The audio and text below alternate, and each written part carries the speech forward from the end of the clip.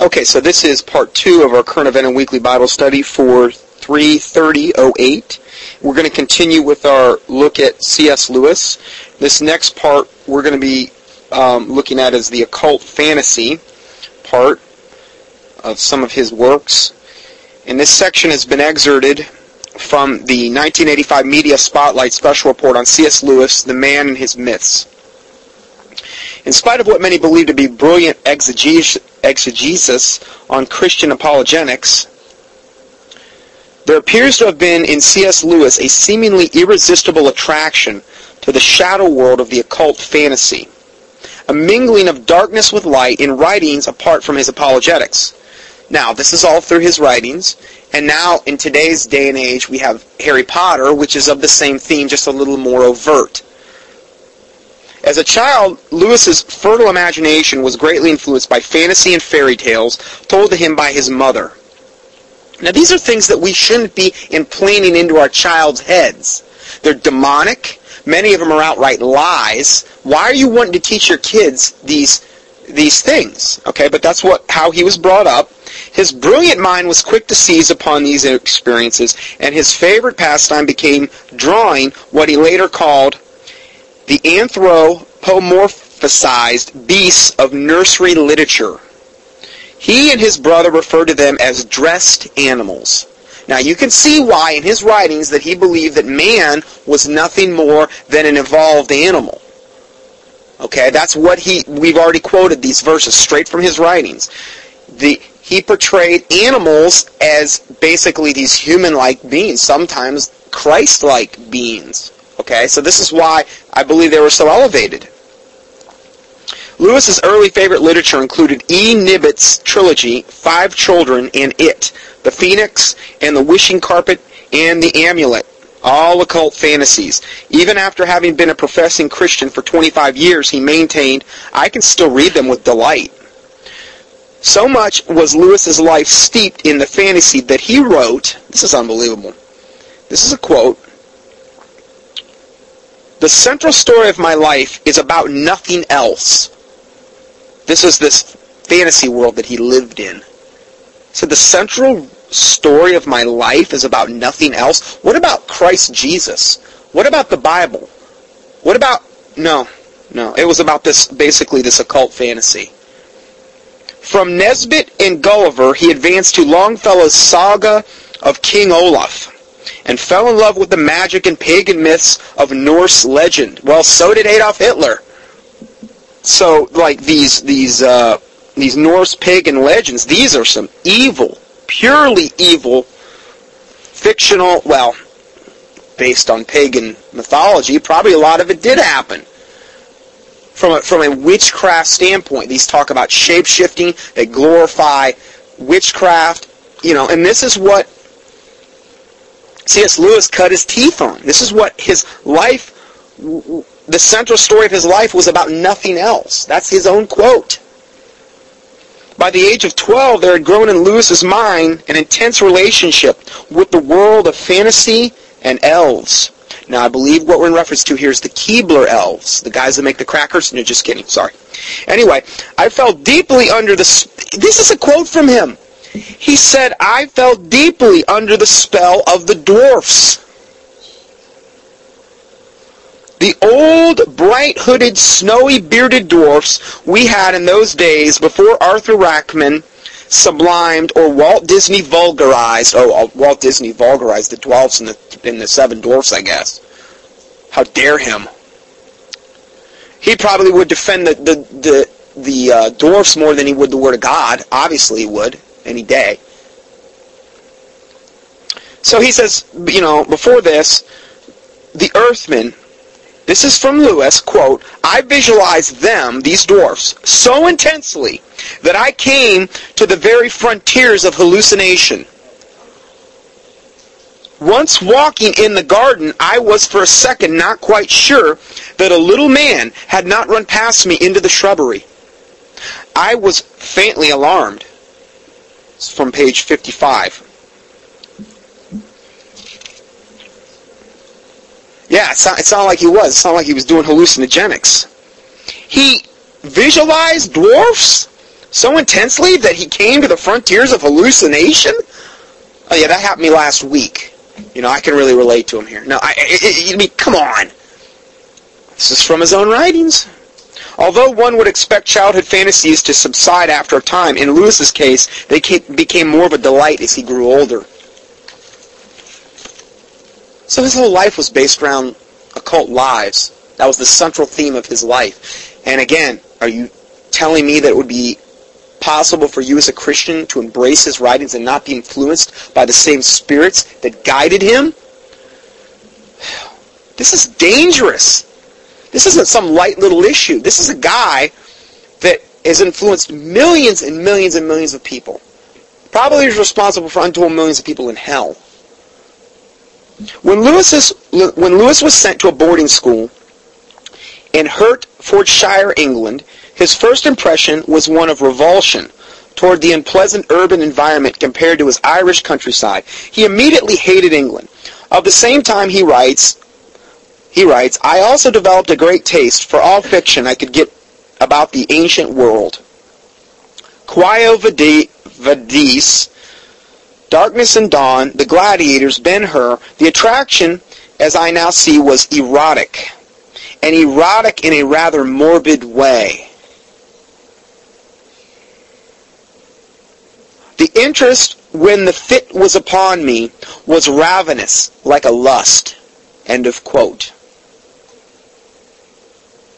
His interest in these fictional books about the ancient world was erotic in a rather morbid way? That's not even appropriate to even say anything more about. The interest when the fit was upon me was ravenous like a lust? That's from page 35 of the thing I just referenced earlier. How could a Christian write this way? How could a born-again Christian say this? How sick does that sound? That's how dark this man's mind was.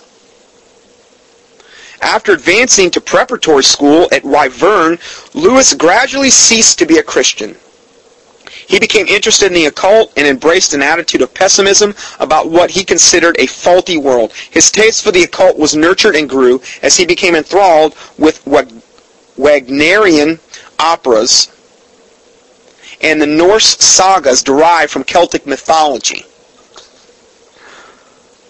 And again, so did Hitler. This sounds a lot like Hitler's early years to me, and later, because he was obsessed with the Norse mythology. This is where we get the whole thing about the Aryan fifth root race from Norse mythology.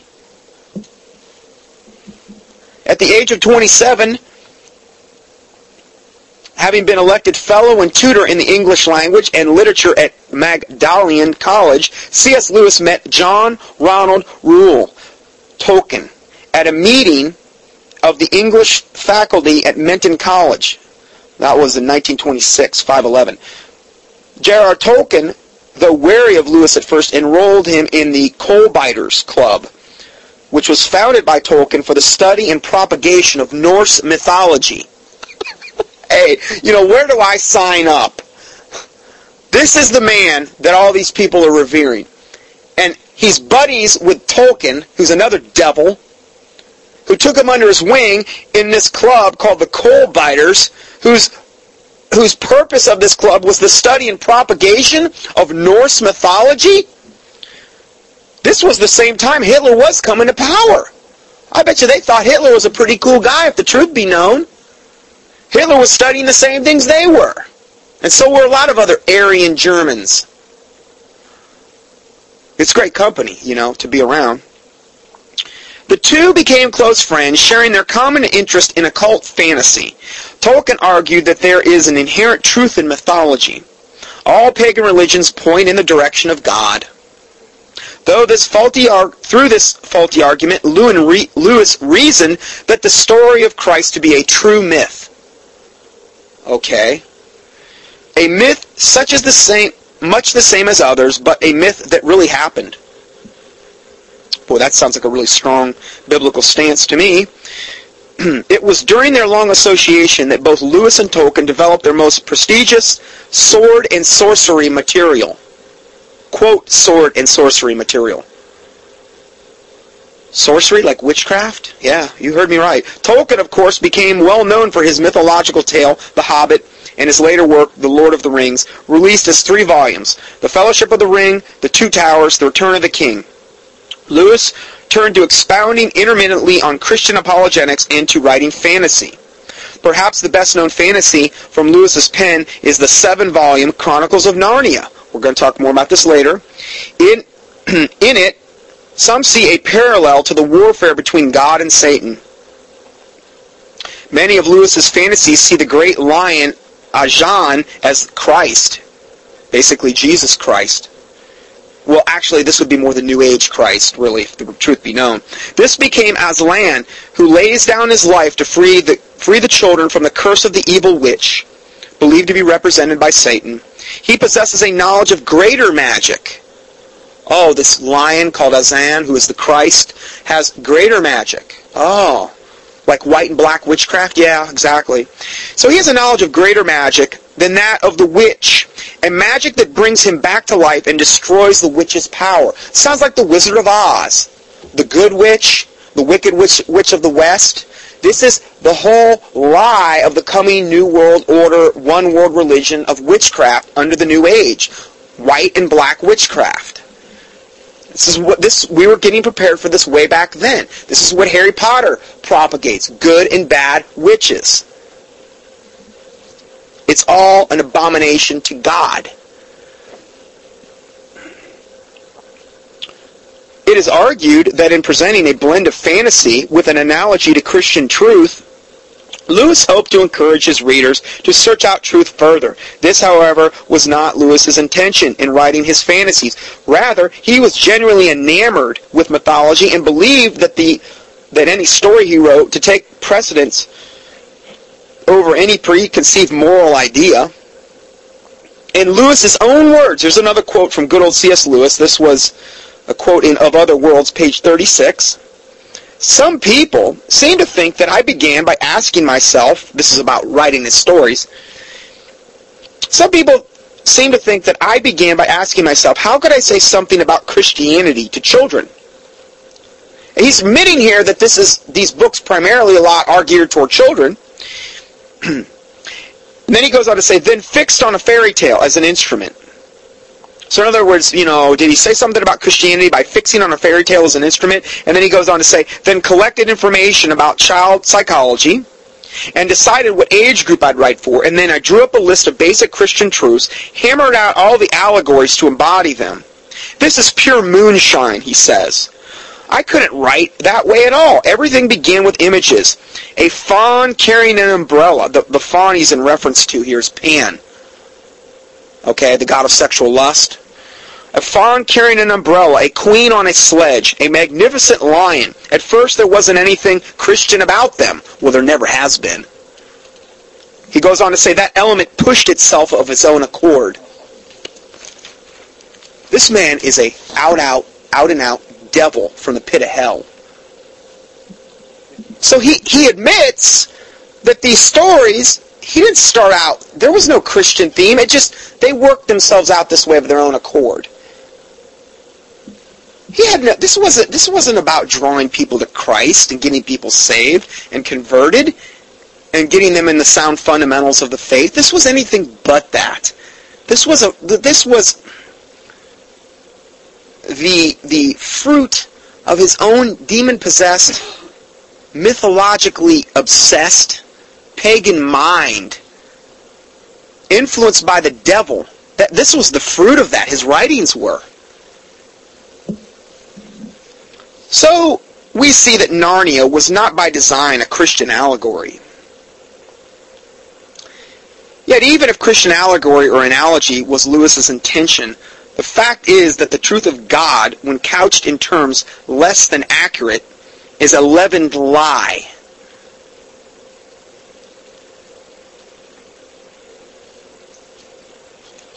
A leavened lie. You cannot combine a little bit of supposed biblical truth with a whole bunch of lies and leaven and expect to have a good result. A little leaven, leaven at the whole lump. Aside from the fact that when presented as a myth, the truth may be mistaken as a myth as well. Think about that. No clear understanding can be forthcoming without prior knowledge of the truth, in which case the allegory or the analogy is useless. In any case, it is dangerous to present evil as good. Well, the Bible says in Proverbs 17, verse 13, woe unto them that call evil good and good evil. Actually, no, that's Isaiah. Proverbs 17:13 says, woe unto them that reward evil for good and good for evil, for evil shall not depart from their house. Now, that's kind of what C.S. Lewis was doing. He was rewarding you evil for good. I mean, you pay your hard money to get his book, and here he rewards you evil. That's true. He did, if you think about it. In any case, it is dangerous to present evil as good and magic as synonymous with the miracle-working power of the Holy Spirit. Many of Lewis's characters in his fantasies depicted as good are in reality associated with witchcraft, pagan mythology, and Norse mysteries. They are, in fact, the gods of nature. And magic in these stories is either used for good or evil purposes, depending upon the source of that magic. One of the more pronounced confusions of good and evil is the quote, till we have faces work by Lewis, retelling of the Greek myth of Cupid and Psyche, one of my favorite. Written just a few years before his death, in this work, several ungodly concepts are espoused as valid truths. One such is a strong hint at the universalist doctrine. This is from the book that we just mentioned, Till We Have Faces, page 300 through 1. It says, quote, we're all Tims, whatever that means, and parts of one whole. Hence, of each other, men and gods flow in and out until we mingle. Oh, okay. That sounds about as pantheistic as you could possibly be. God and everything, you know. So, too, one might also think Lewis looked upon suicide as an acceptable act also. On page 17 of the same book we just read, he says, have I not told you often that to depart from life of a man's own will, when there is good reason, is one of the things that is accorded to nature? So if you want to kill yourself as long as there's a good reason, hey, do it. It's accorded to you by nature. Of course, none of this, again, can he back up in the Scripture, but, you know, hey. Was Lewis necessarily aware of his error? He apparently saw no incompatibility between his professed faith and his occult fantasy. I guarantee you why is because he was not a Bible believer. He was not a Bible follower. He was a Bible questioner. He didn't read the Bible. He wasn't born again. If he was, he couldn't have done this. He apparently saw no incompatibility between his professed faith and occult fantasy. His imagination welded upon fantasy in preference to what he considered a faulty reality, set the theme for his writings, and became the basis for confusion by readers who perceived them as a Christian allegory. While millions accept Lewis's apologetics as evidence of a genuine faith, they forget that he was a fallible man whose writings in total must be subjected to by testing of God's Word. See, that's what we're doing here today. We're testing Lewis's own writings, own speech by the Word of God. And it doesn't hold up, as you see. We see in Christian bookstores Lewis's treatise on Christian thought alongside his occult fantasies. It has apparently escaped notice that Lewis is highly respected among those in occultism. In fact, there has developed a cult of sorts which venerates the fantasies of Lewis along with those of other writers who do not claim to be Christians. Evidence of this is the fact that Lewis's Chronicles of Narnia is listed among other occult writings as recommended inspirational reading by the makers of the demonically inspired oriented game Dungeons & Dragons. They recommend you read Chronicles of Narnia before you become a dungeon master on Dungeons & Dragons. That's just one of the many occult groups. Oh, but I'm the bad guy for talking about C.S. Lewis. I'm causing division among the brethren. Oh, I'm sure I'll hear that on that. You know. I already quoted the verses to refute that. We're supposed to mark these people. This man was a heretic. He was a wolf in sheep's clothing. That's all he was. Plain and simple. A prime example of how a fantasy novelist is able to weave truth and untruth and fact and fable, thus distorting the Word of God, is found in C.S. Lewis's book, The Last Battle of the Chronicles of Narnia series. Young people who read this book are falsely led to believe that all sin and evil that a person has committed in serving Satan can in the end be counted as service rendered to God. Well, where does it say that? Well, we're going to look at that in a second. Let's look at it right now. This is from that book, The Last Battle of the Chronicles of Narnia series. Here's a quote from it. He says, "Then I fell at his feet and thought, surely this is the hour of death. For the lion," this is the Christ figure, "who is worthy of all honor," again, the Christ figure, "will know that I have served Tash."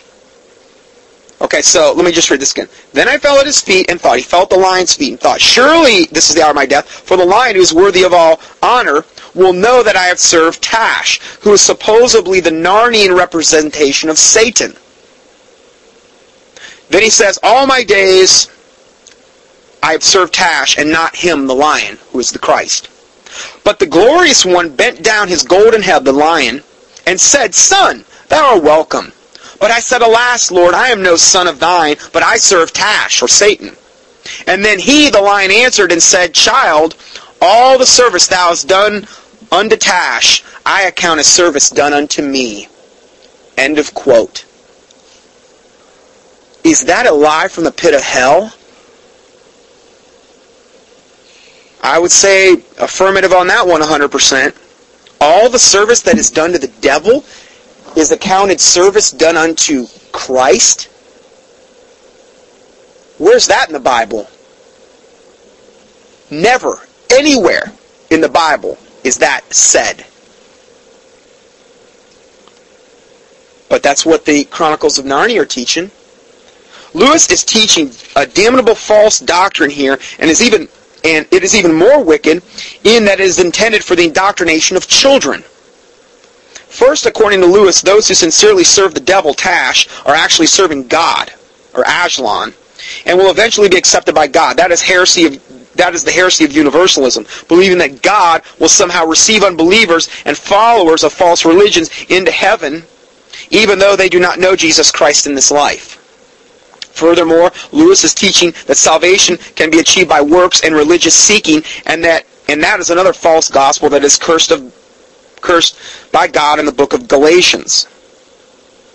Here's another article entitled C.S. Lewis Exposed.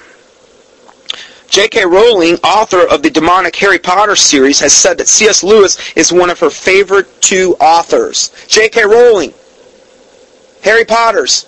That's how much it influenced her. So see, now you have this corrupt seed that Lewis has planted with all of his demonic writings, and look at the seed. When a seed germinates and comes and grows into a great tree, if that tree is an evil tree, it'll bear evil fruit. Well, this is one of his followers, J.K. Rowling. He's one of her favorite two authors. So what a legacy he has left. Good old C.S. Lewis. Look who he has inspired. Could J.K. Rowling say this about Paul or any of the apostles? Or Jesus Christ? No. No, but it was easy for her to say it about C.S. Lewis. That goes to show you how far from biblical standards that this man strayed.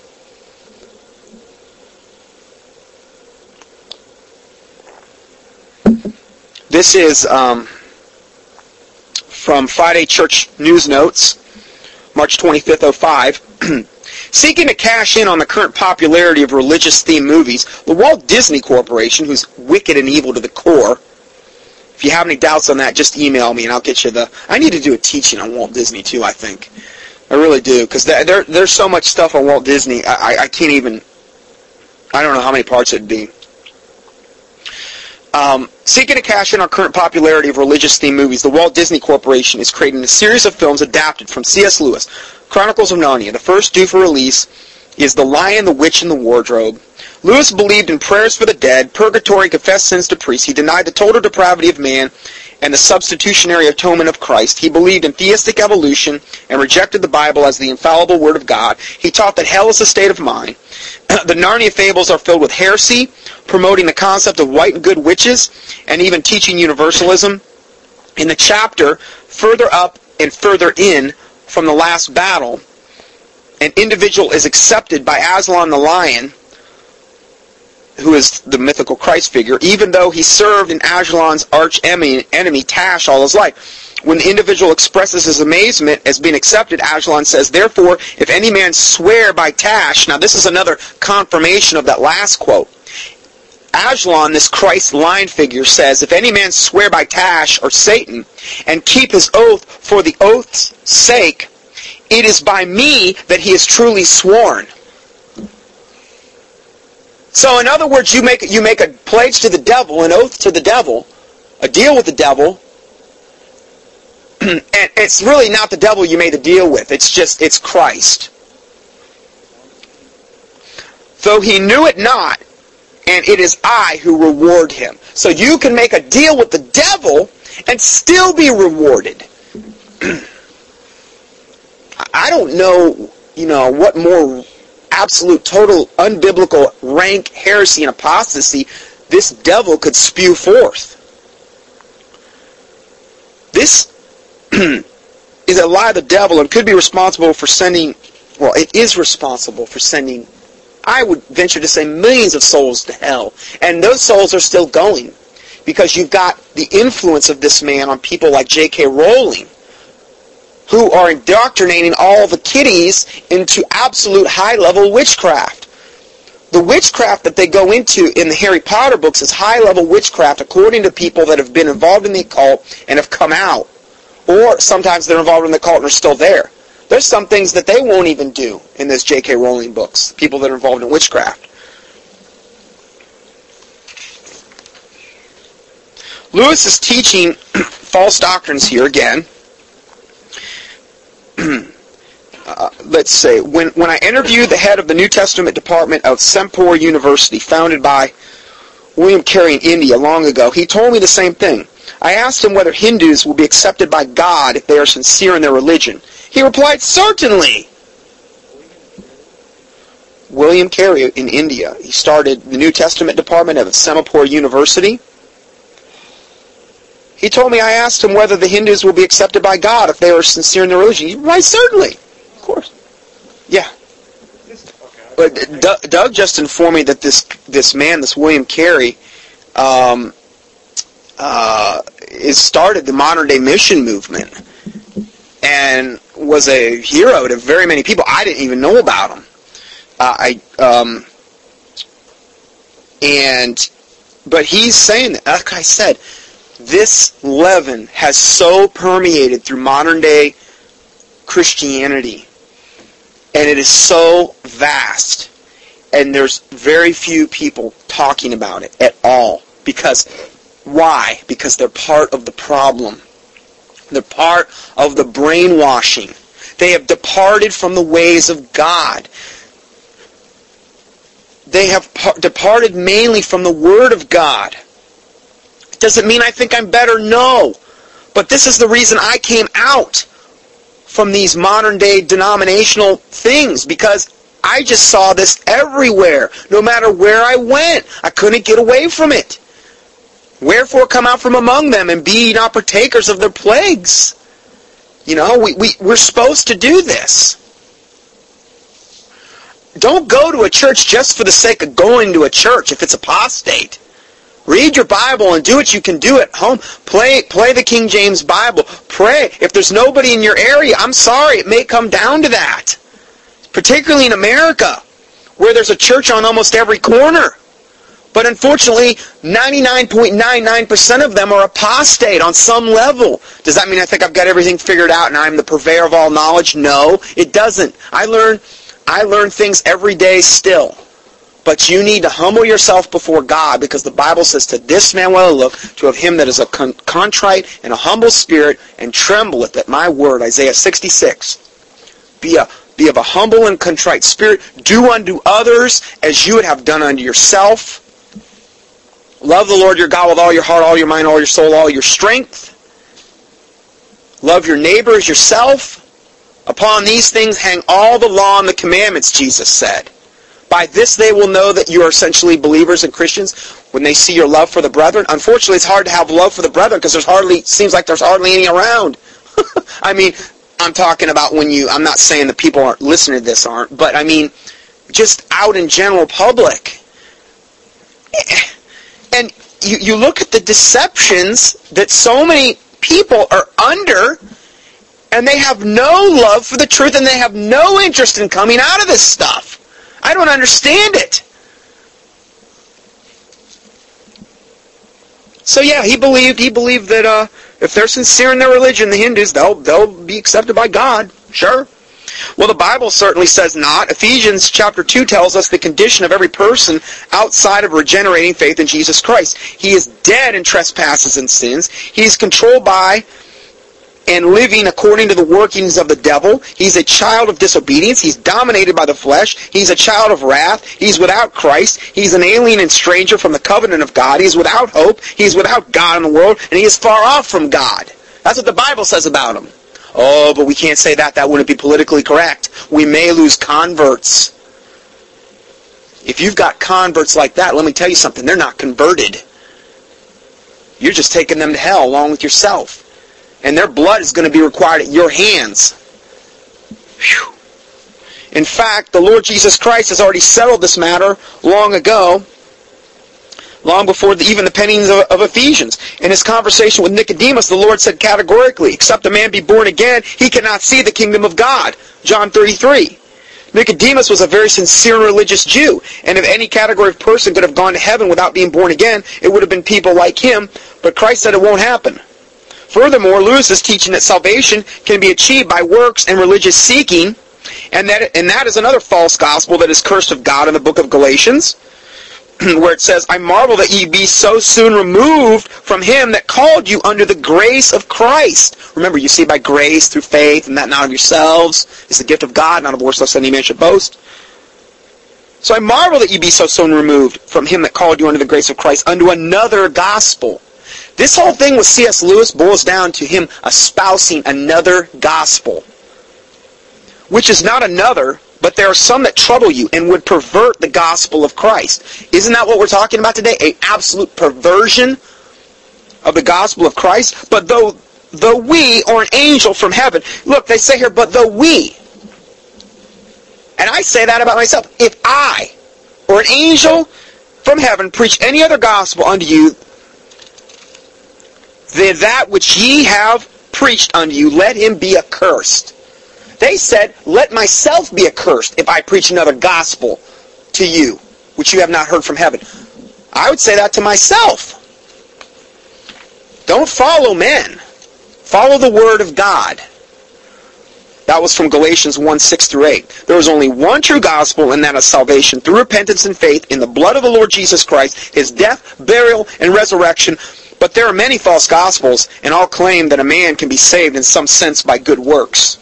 There's only two religions, I've said this before. There's all your works-based isms, Catholicism, Hinduism, Buddhism, Mormonism, all these isms. You get saved through good works. And then there's Bible-believing Christianity, which says you're saved by grace through faith and that not of yourselves. It is the gift of God, not of works, lest any man should boast. Here's another article entitled C.S. Lewis the Heretic. Lewis was an unwilling convert.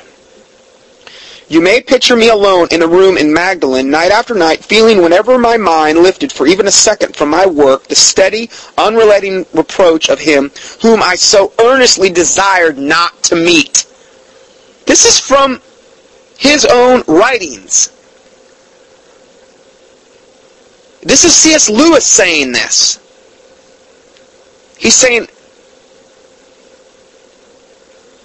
I earnestly desired not to meet. Then he goes on to say, that which I greatly feared had at last come upon me. Thank you. In 1929, I gave in and admitted that God was God. Wow. Thanks, C.S. And knelt and prayed, perhaps that night, the most dejected and reluctant convert in all of England. Claiming to believe in God is not a conversion, number one. A lot of people do that. James 2:19 says, thou believest that there is one God. Thou doest well. The devils also believe and tremble. Who cares about the devils believe? Satan believes in God. Satan believes in the Lord Jesus Christ. Doesn't get you to heaven.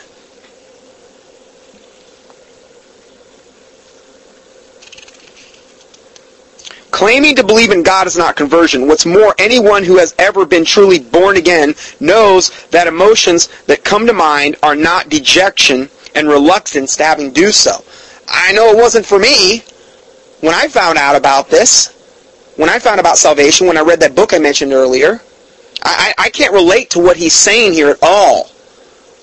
It doesn't make any sense. And I think if you talk to the vast majority of most Christians, they're going to say that they're the most reluctant convert. You know what? You don't come to Christ that way. The Bible says unless you come to Him as a little child, you know what I mean? You'll not see the kingdom of God. You come to Him meekly and humbly and thanking Him for the salvation that He's given you, not as a dejected and reluctant convert.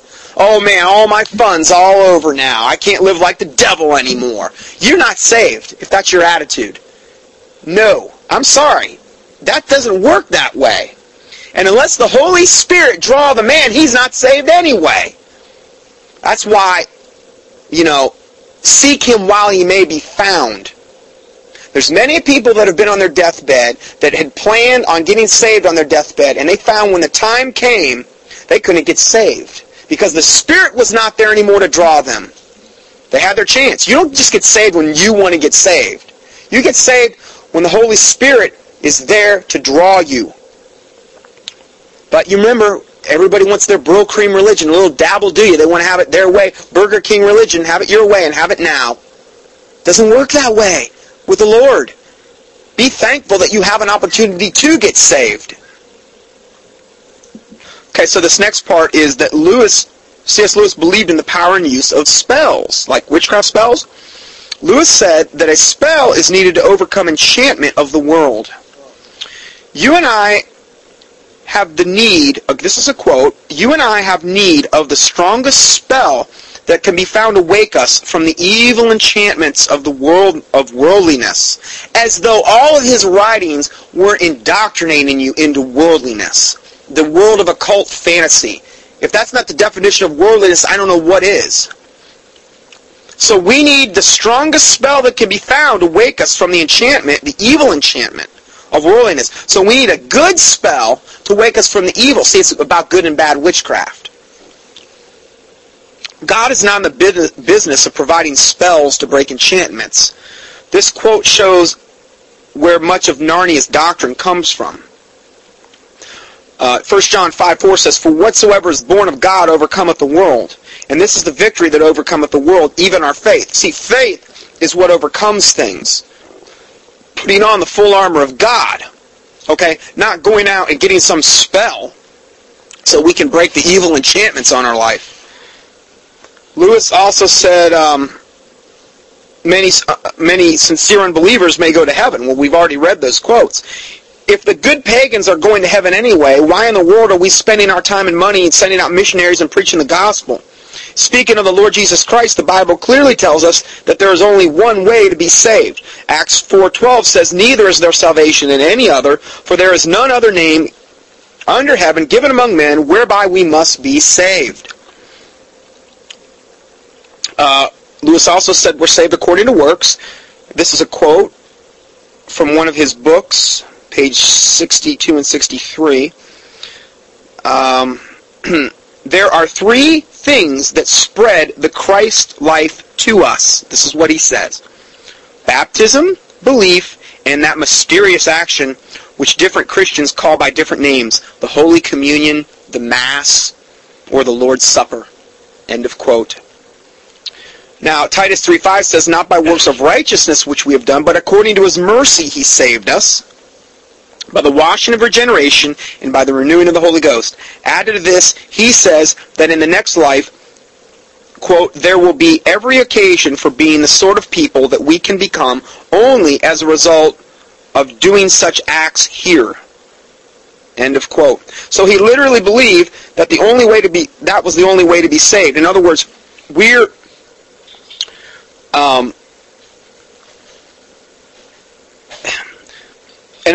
when he says this quote, there will be every occasion for being the sort of people that we can become only as a result of doing such acts here. The such acts that he was talking about were the act of baptism, belief, and the mysterious action of either the Holy Communion, the Mass, or the Lord's Supper. Which, when we talk about Holy Communion and the Mass, we're talking about the typical reference is into the Catholicism and Orthodox religions, where that's what they actually call it, okay?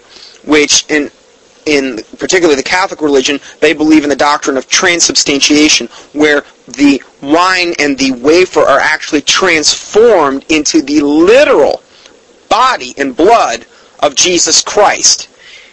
And this is how they get their sins atoned for every week when they go and they take Mass. Okay, because by transforming it, supposedly the priest has this power into the literal body and blood of Jesus Christ, then they're atoning for their sins every week over and over and over again. So therefore they can go out and live like the devil the other 6 days, come back, do their auricular confession, do their 7 sacraments, take the Mass, and feel all good about themselves. They got their dose of Brill-Cream religion, and everybody comes away happy. The Catholic Church gets richer. They maintain the control over the duped masses, and the Catholics feel like, oh, we're clean now for this week. Let's go live like the devil in between. That's what it's all about. So he literally believed this was the only way to be saved. Lewis was also wiping out the difference between the Lord's Supper of true Christians and the Roman Catholic Mass. He was just lumping them all together. Okay? He lumps all beliefs about it into one and claims it is part of salvation, as well as calling Roman Catholics Christians. Lewis did not consider himself a new man, a new creature in Christ. Now, 2 Corinthians 5:17 says, "Therefore, if any man be in Christ, he is a new creature. Old things are passed away. Behold, all things are become new." He believed that there's a purgatory after death in which we will be purified. Where does he say that? Well, he says it on page 108, 172, 174, 175, and 182 of this particular book we're quoting from. He says, whatever inconceivable purification it may cost you after death. So we pay for our sins after death. Now, 2 Corinthians 5:6 says, "Therefore we are always confident, knowing that whilst we are at home in the body, we are absent from the Lord. For we walk by faith and not by sight. We are confident, I say, and willing rather to be absent from the body and to be present with the Lord." So once you're absent from the body, you're present with the Lord. You don't go to, if you're a born-again Christian, you are at least. If you're not, you go to hell. If you are, you go to heaven. That's it. There's only two options. Lewis was a humanist, seeing man as being potentially good. This is a quote from him. He says, "Safety and happiness can only come," he said, "it can only come from individuals, classes, and nations being honest and fair and kind to each other." Sounds like the United Nations. The study we just did, that's what they're saying too. We got to all come together as one big happy family, guys. Whereas Psalm 4:8 says, "I will both lay me down in peace and sleep, for thou, Lord, only makest me to dwell in safety." See, God's He's our strong tower. Under the shelter of His wings will we make a refuge while these calamities be overpassed. But he's saying safety and happiness can come from individuals and classes and nations. Being honest and fair and kind to each other. Well, if they were true born-again Christian nations, yes, I could. But again, the safety still comes from the Lord Jesus Christ. We don't want to ever give man or a nation or a class of people the credit or the glory for something that only belongs to the Lord Jesus Christ. Proverbs 21:31 says, "The horse is prepared for the day of battle, but safety is of the Lord." Psalm 118:8 says, "It is better to trust in the Lord than to put confidence in man." Psalm 144:15, "Happy is that people that is in such a case, yea, happy is that people whose God is the Lord. This is from his book, Letters to Malcolm, chiefly on prayer. He says, C.S. Lewis, ye must be born again. Till then, we have the duty, morality, the law, a schoolmaster, as St. Paul says. But the school days, please God, are to be numbered. Now notice what he said. You must be born again. And then he says, till then. What does that imply? That implies we're not born again in this life. We're born again in some hereafter thing. Till then, we have the duty, the morality, the law. Oh, so now we have the law. As the Bible talks about the schoolmaster, the law. Okay, as St. Paul says. This is exactly what the Pope believes. He said that on page 115 of Letters to Malcolm, chiefly on prayer. This is exactly what the Pope believes, that we are being born again. And that, everything's perfected, but actually in the afterlife. Colossians 2:10 says, and ye are complete in him, which is the head of all principality and power. And then he goes on to say, another quote from C.S. Lewis, I do not at all regard mystical experience as an illusion. Well, I would believe that after reading what we read. He says, I think it shows that there is a way to go before death out of what may be called this world. Now so he's saying he doesn't regard mystical experience as an illusion. But I think it, meaning this mystical experience, shows that there is a way to go before death. In other words, we need to go the road of mystical experience before death, out of what may be called this world. What Lewis here describes sounds like the modern day out-of-body experiences. It smacks of seducing spirits, which the Bible talks about in 1 Timothy 4:1. We've already quoted that verse. Colossians 2:18 says, let no man beguile you of your reward in a voluntary humility and worshiping of angels, intruding into those things which he hath not seen, vainly puffed up in his fleshly mind. That is an absolute total verse describing C.S. Lewis. He's beguiling people. Did you know Lewis prayed for the dead? Oh yeah. This is a quote from C.S. Lewis, page 107 of Letters to Malcolm, chiefly on prayer. Of course I pray for the dead. The action is so spontaneous, so all inevitable, that only the most compulsive theological case against it would deter me. And I hardly know how the rest of my prayers would survive if those prayers for the dead were forbidden. This is mind-boggling, these quotes. That's what he said. Of course he prays for the dead.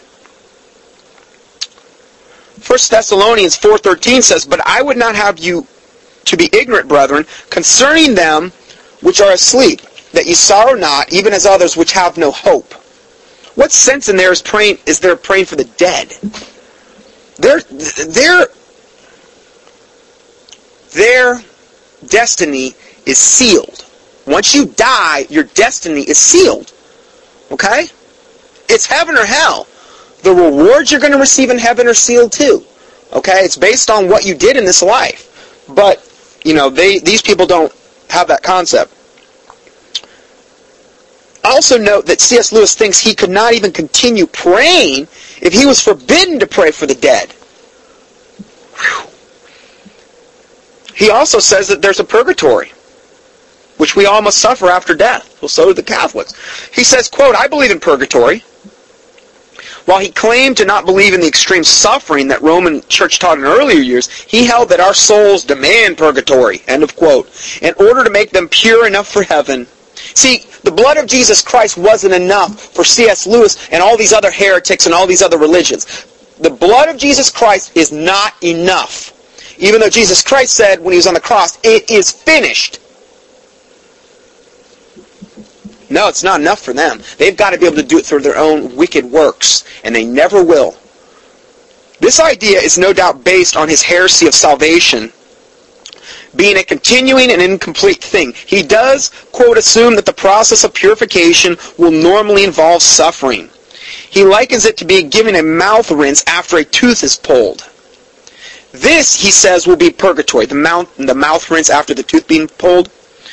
The rinsing may take longer than I can now imagine. The taste of this may be more fiery and astringent than my present sensibility could endure. End of quote. Again, see the above scriptures that we've already talked about. 2 Corinthians 5, 6, and 8. Also Romans 8:17 says, and if children then heirs, heirs of God, and joint heirs with Christ, if so be that we suffer with him, which is also an earmark of a Christian. Well, I'm not suffering, I'm just warming some pew in some church somewhere and getting some cotton candy every week. I'm not suffering. Well, you probably aren't even saved. Okay, and granted, there's Christians that suffer different degrees around the earth. A Christian in China that's fearing for his life every day and may have his life taken from him is a far cry from somebody like that's in America like I am, who's really doesn't have any concept of that. And I admit that. I don't. I may in the very near future, but right now I don't. But it says, if so be that we suffer with him, that we may also be glorified together. See, suffering is part of the Christian experience in this life, not in some purgatory thereafter. For I reckon that the sufferings of this present time are not worthy to be compared with the glory which shall be revealed in us. So we suffer with Christ. He did his suffering on earth, not in heaven. Our suffering is done on earth at this present time. Not in purgatory, in the hereafter. Okay? Here's more. This is from Letters of C.S. Lewis. C.S. Lewis believed that purgatory was a process by which the work of redemption continues and first perhaps begins to be noticeable after death. That was from page 246 and 247 of that book. Revelation 5:9 says, and they sung a new song, saying, thou art worthy to take the book and to open the seals thereof, and for thou wast slain, and hast redeemed us to God by thy blood. Remember, by thy blood is how we get redeemed. Redeemed us to God by thy blood out of every kindred and tongue and people and nation. Redemption is through the blood of Jesus Christ alone. No purgatory enters into it. The price is paid in full. Hebrews 7:25 says, therefore he is able to save them to the uttermost that come unto God by him, seeing he ever liveth to make intercession for them. Praise the Lord. Man, that's awesome. He also believed on page 110 and 112 in this book, he reiterated that there is error in the Bible. We've already seen that. He believed that the book of Job was non-historical, that the Genesis account was pagan mythology. He believed that the Gospels were essentially a true myth, quote, a true myth, whatever that means. Whereas the Bible says in Proverbs 35, every word of God is pure, and he is a shield unto them that put their trust in him. He said, C.S. Lewis said, the Bible carries the word of God, but it is human material, which is what a lot of people that want to justify their positions say. Oh no, the God's just written by fallible men, and it's, oh granted, I'm not saying they were perfect, but let's see what the Bible says about this, okay? 2 Timothy 3:16 says, all Scripture is given by inspiration of God. 2 Peter 1:21 says, for the prophecy came not in old time by the will of man, but holy men of God spake as they were moved by the Holy Ghost. See, it was about the Holy Ghost working through them. It wasn't about some guy making up some story and putting it in the Bible. He believed that Plato was a theological genius. C.S. Lewis says that Plato was an overwhelming theological genius in page 80 of that book that I just quoted. This fits with his perverted ideas of paganism being the childhood of religion. Paganism's the childhood of religion, he believed. And Christ was here to fulfill paganism. Man, he obviously could not tell God's truth from Satan's lies if his soul depended on it. Proverbs 15:2 says, the tongue of the wise useth knowledge aright, but the mouth of the fools pour out foolishness. That's all. His writings were foolishness. This is from the Screwtape Letters. He said, to be truly human, you must participate in the Tao. He said of the Tao, which is from Chinese mysticism, like the Tao would be like the yin-yang, fire and ice, that whole concept there. He said, quote, the Tao is the concrete reality in which to participate in is to be truly human. Now there's whole articles written about this, on just this one subject, on almost a lot of the things that I'm saying here. There's whole things that other authors have written just expounding on each one. I'm just giving you the high points today. He says modern science is mostly based on the love of truth. Yeah, just like evolution. Well, which he agreed with that too, so. Here's a quote, another quote from good old C.S. No doubt those who really founded modern science were usually those whose love of truth exceeded their love of power. Wow. As we all know too well, modern science is all too often in opposition with the truth of God and His Word. 1 Timothy 6:20 nails it. It says, O Timothy, keep that which is committed to thy trust. Avoid profane and vain babblings and oppositions of science, falsely so called, which some professing have erred concerning the faith. Isn't that an absolute accurate thing of what we're describing here? Grace be with them, amen. Colossians 2:8 says, beware lest any man spoil you through philosophy and vain deceit. Well, I'm telling you what, C.S. Lewis spoiled a lot of people. After the tradition of men, after the rudiments of the world, and not after Christ.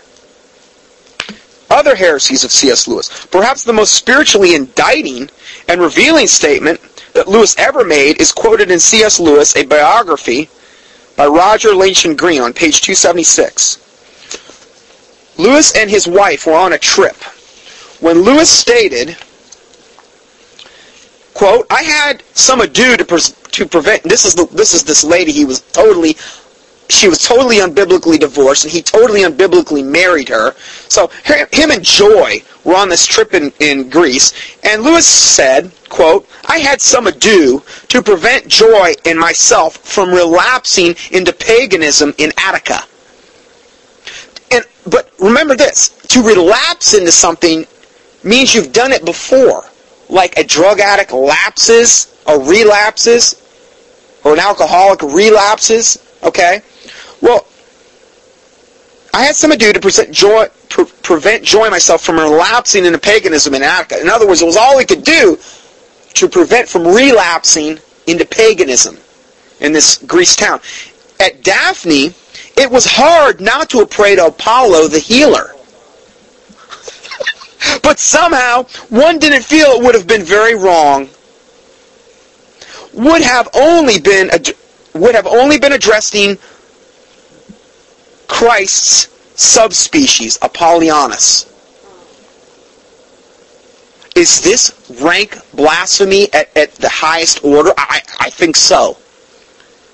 In other words, he didn't really feel it would be wrong to pray to Apollo the healer. Why? Because it would have only been addressing essentially Jesus Christ's subspecies, Apollonius. That's a quote. Dear reader, this man could not have possibly been saved. Anyone that could even entertain the idea that Apollos, the pagan sun deity, was a lower form of Christ and could be prayed to as such, could not possibly know the Lord Jesus Christ as his Savior. Well, amen. The Christ that C.S. Lewis worshipped was not the Christ of the Holy Scriptures, but some pagan deity that conjured up out of his myth-laden imagination. Exodus 34:14 says, For thou shalt worship no other God for the Lord, whose name is jealous, is a jealous God. Isaiah 42:8 says, I am the Lord, that is my name, and my God will I not give, and my glory will I not give to another, neither my praise to graven images. Again, this guy, he didn't know the Bible whatsoever. Or if he did, he was just a devil, just totally skirting the issues. He didn't follow the Bible at all. Romans 1:20 says, For the invisible things of him from the creation of the world are clearly seen, being understood by the things that are made, even his eternal power and Godhead, so that they are without excuse. C.S. Lewis was absolutely without excuse. Because that, when they knew God, they glorified him not as God. Neither were thankful, but became vain in their imaginations. It didn't sound like C.S. Lewis was really thankful when he supposedly got converted. The most reluctant and, a downtrodden convert in England. Did it sound like he was thankful for his salvation? It didn't to me. He never got saved. But became vain in their imaginations, and their foolish heart was darkened. This whole verse so fits this guy, it's not even funny. Professing themselves to be wise, they became fools, and changed the glory of the incorruptible God into an image made like unto corruptible man, like Apollo. And even though he was more of a fallen angel, but his image would be like unto a corruptible man.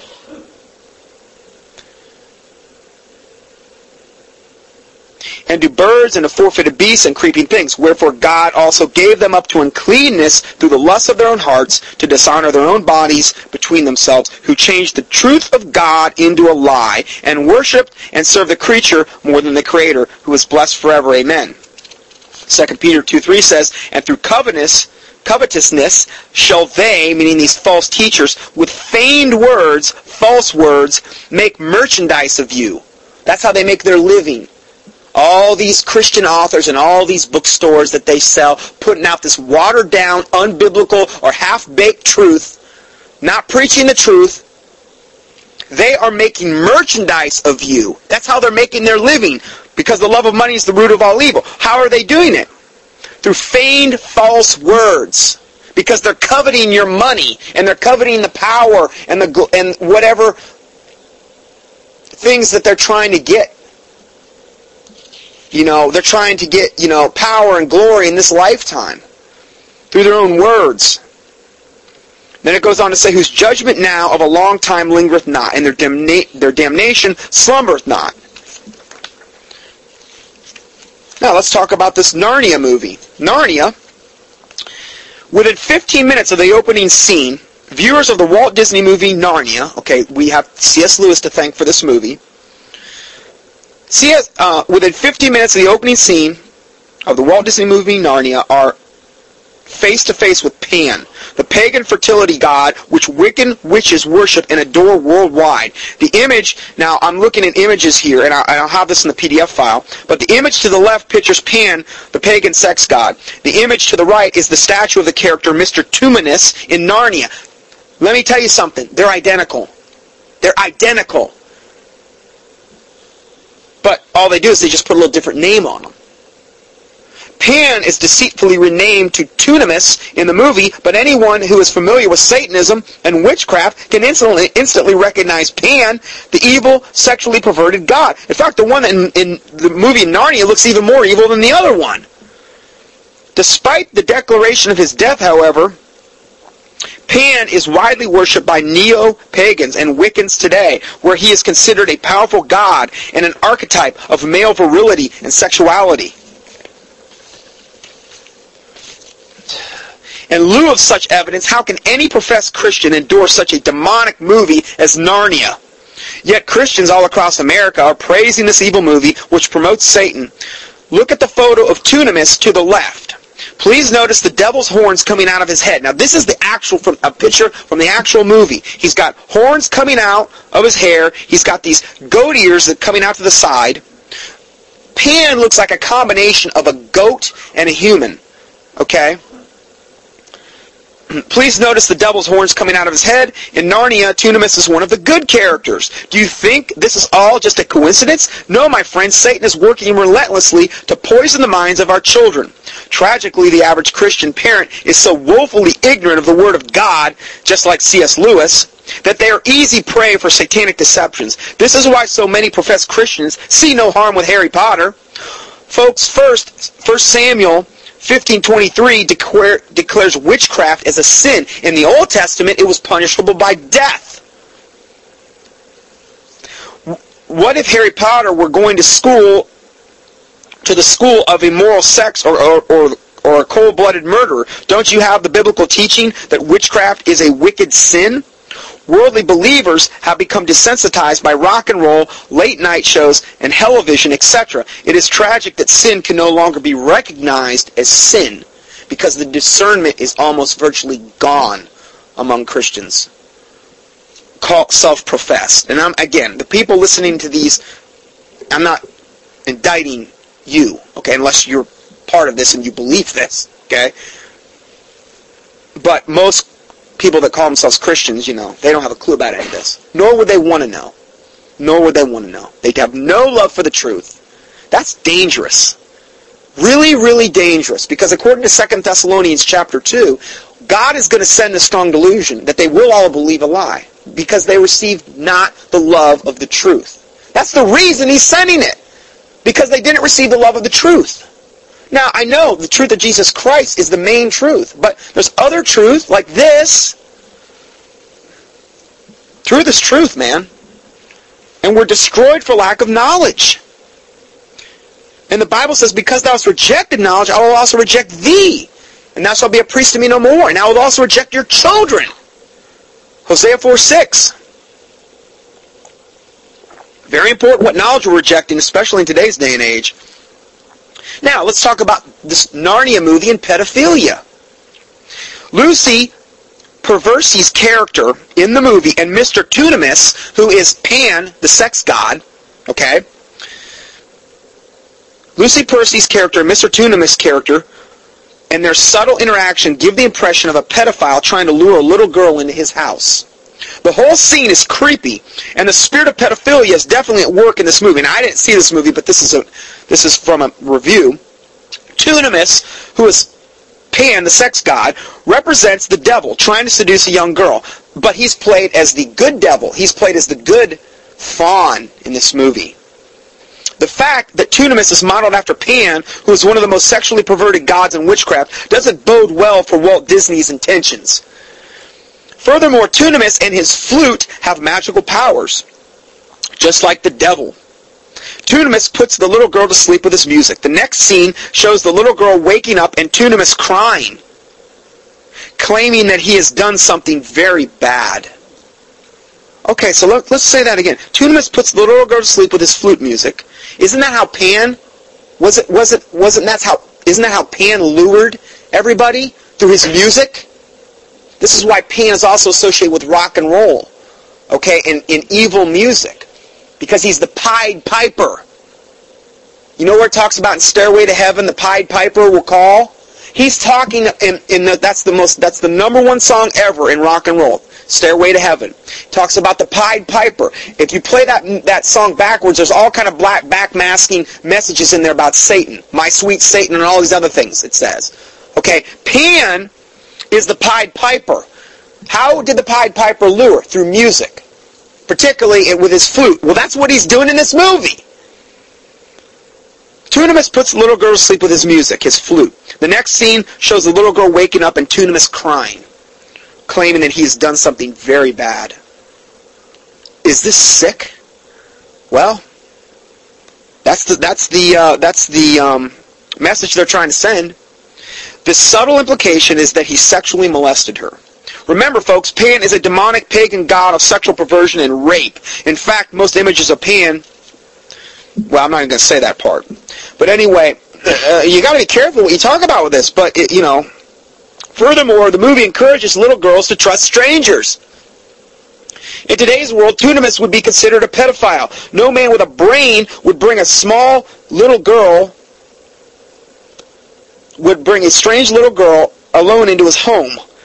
The whole atmosphere created by the scene is one of pedophilia. Also, notice how innocent and precious Walt Disney makes the little girl look. As if the best is prepared for Satan's delight, a satanic sacrifice. The whole concept of Pan being a good character in Narnia is satanic in itself.